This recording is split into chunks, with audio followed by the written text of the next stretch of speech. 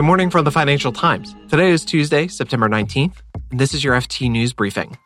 The NASDAQ and the New York Stock Exchange are battling it out for new listings, and central banks are sounding the alarm over hedge funds shorting U.S. Treasuries. Plus, Singapore is trying to keep its title as Asia's safe haven, but it might be tougher than you think. I'm Mark Filipino, and here's the news you need to start your day.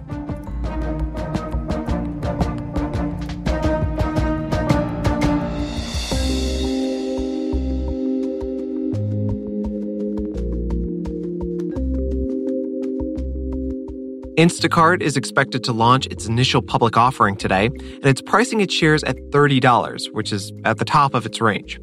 The U.S. online grocery delivery company is expected to raise about $660 million on the NASDAQ, and its debut will push NASDAQ further ahead of the New York Stock Exchange in the fight for new listings. It's the closest battle between the exchanges in 5 years. The FT's U.S. Markets editor, Jennifer Hughes, has more. Now, most companies would go and say, right, let's go and meet with New York Stock Exchange, with NYSE. Let's go and meet NASDAQ. And the two will offer possibly a slightly different package. They'll say how wonderful they are, how cool they are, how their services are the best ones, and we can support you as a company as you grow. One person I talked to who's advised companies on this described it in the end as mostly coming down to whether you'd like a Bentley or a Tesla. They're both really great cars, but some people gravitate to one more than the other. But why does this big competition even exist? I mean, listings are a sign of prestige for the exchanges. It's a source of fees as well, because they have the listing fees, the initial fees, and then there's annual charges as well. So it's a money spinner for them. It's their raison d'etre to have the coolest companies and be the biggest exchange and be the place that everyone wants to go to. That's the FT's U.S. Markets editor, Jennifer Hughes.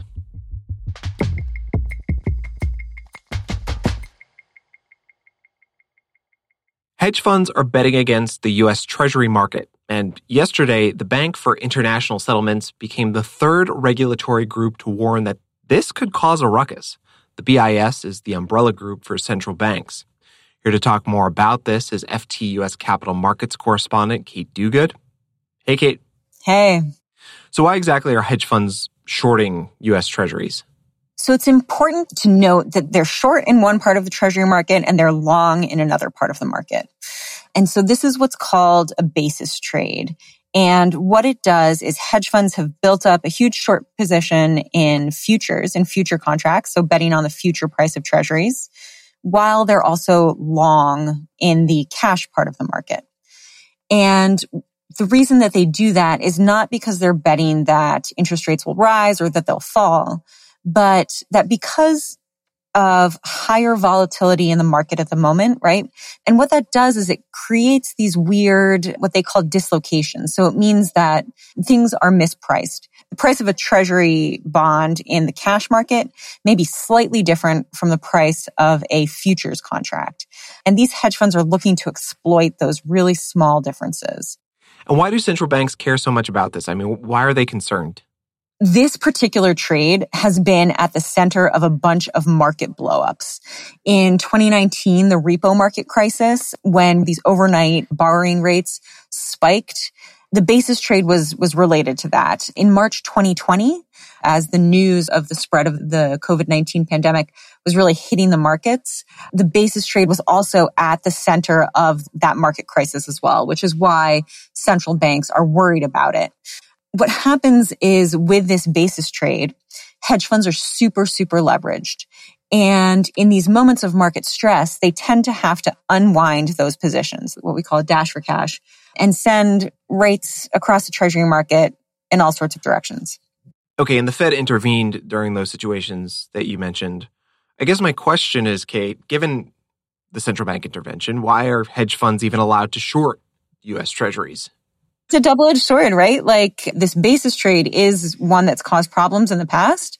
But the flip side of it is that it is what is allowing us as a country to continue borrowing this much money. Like, without hedge funds playing the role that they do in the market at this point in time, functioning would probably be quite a lot worse. Kate Duguid covers U.S. capital markets for the FT. Thanks, Kate. Thank you.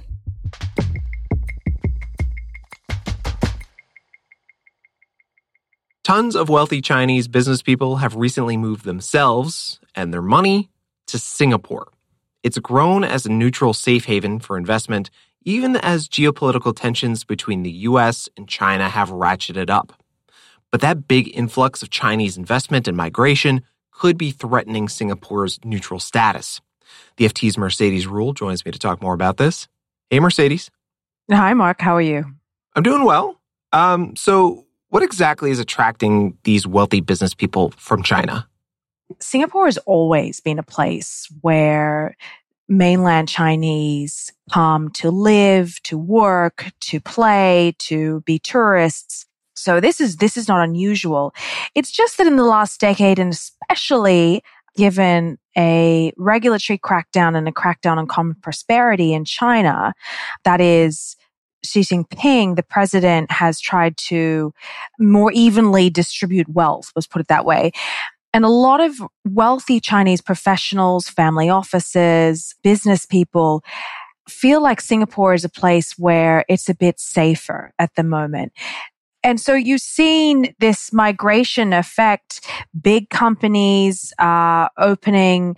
Alibaba, Tencent, ByteDance, the owner of TikTok, are all growing here. And with them, you get an influx of Chinese professionals. At the same time, you're also getting wealthy Chinese coming in. There is cultural similarities between Singapore and China. And so it's an easy place for them to move. Mercedes, does that mean that because of all this influence that's coming from China, it kind of tips the scales and endangers the neutrality reputation that Singapore has become known for? I think this is a question that's being asked at the moment in Singapore. There's obviously, I think, been a lot of interest from China and the US in the level of migration and the level of investment from China in Singapore.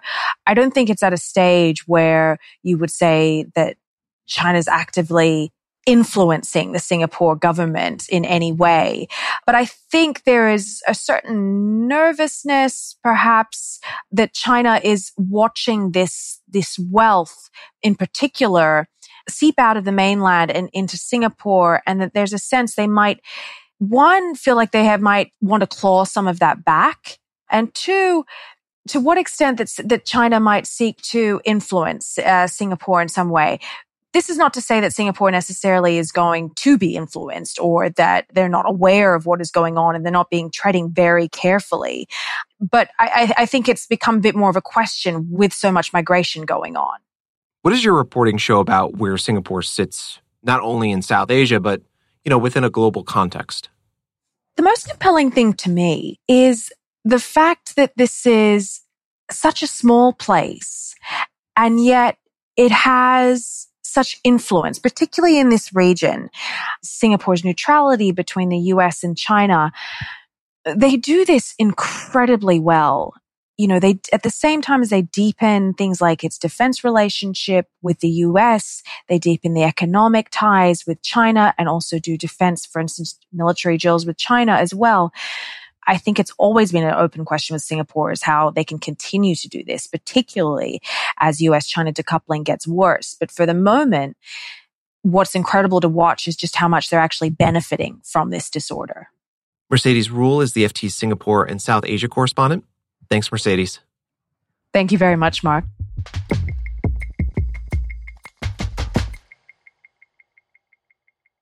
Before we go, millions of Americans will have to start making student loan payments next month after a 3-year hiatus. Before the pandemic, the average borrower paid between $200 and $300 a month. If your payments are starting up again, we want to hear from you. How are you feeling about it, and how is it going to impact your financial situation?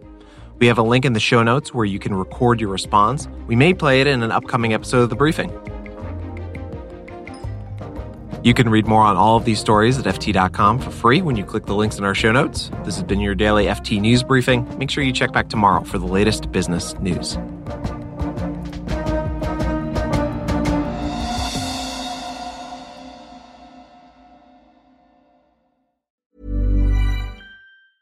Support for this podcast and the following message come from Corient. Corient provides wealth management services centered around you. As one of the largest integrated fee-only registered investment advisors in the U.S., Corient has experienced teams who can craft custom solutions designed to help you reach your financial goals, no matter how complex. Real wealth requires real solutions. Connect with a wealth advisor today at Corient.com. That's Corient.com. Small details are big surfaces. Tight corners are odd shapes. Flat, rounded, textured, or tall. Whatever your next project, there's a spray paint pattern that's just right. Because Rust-Oleum's new Custom Spray 5-in-1 gives you control with 5 different spray patterns. So you can tackle nooks, crannies, edges, and curves without worrying about drips, runs, uneven coverage, or anything else.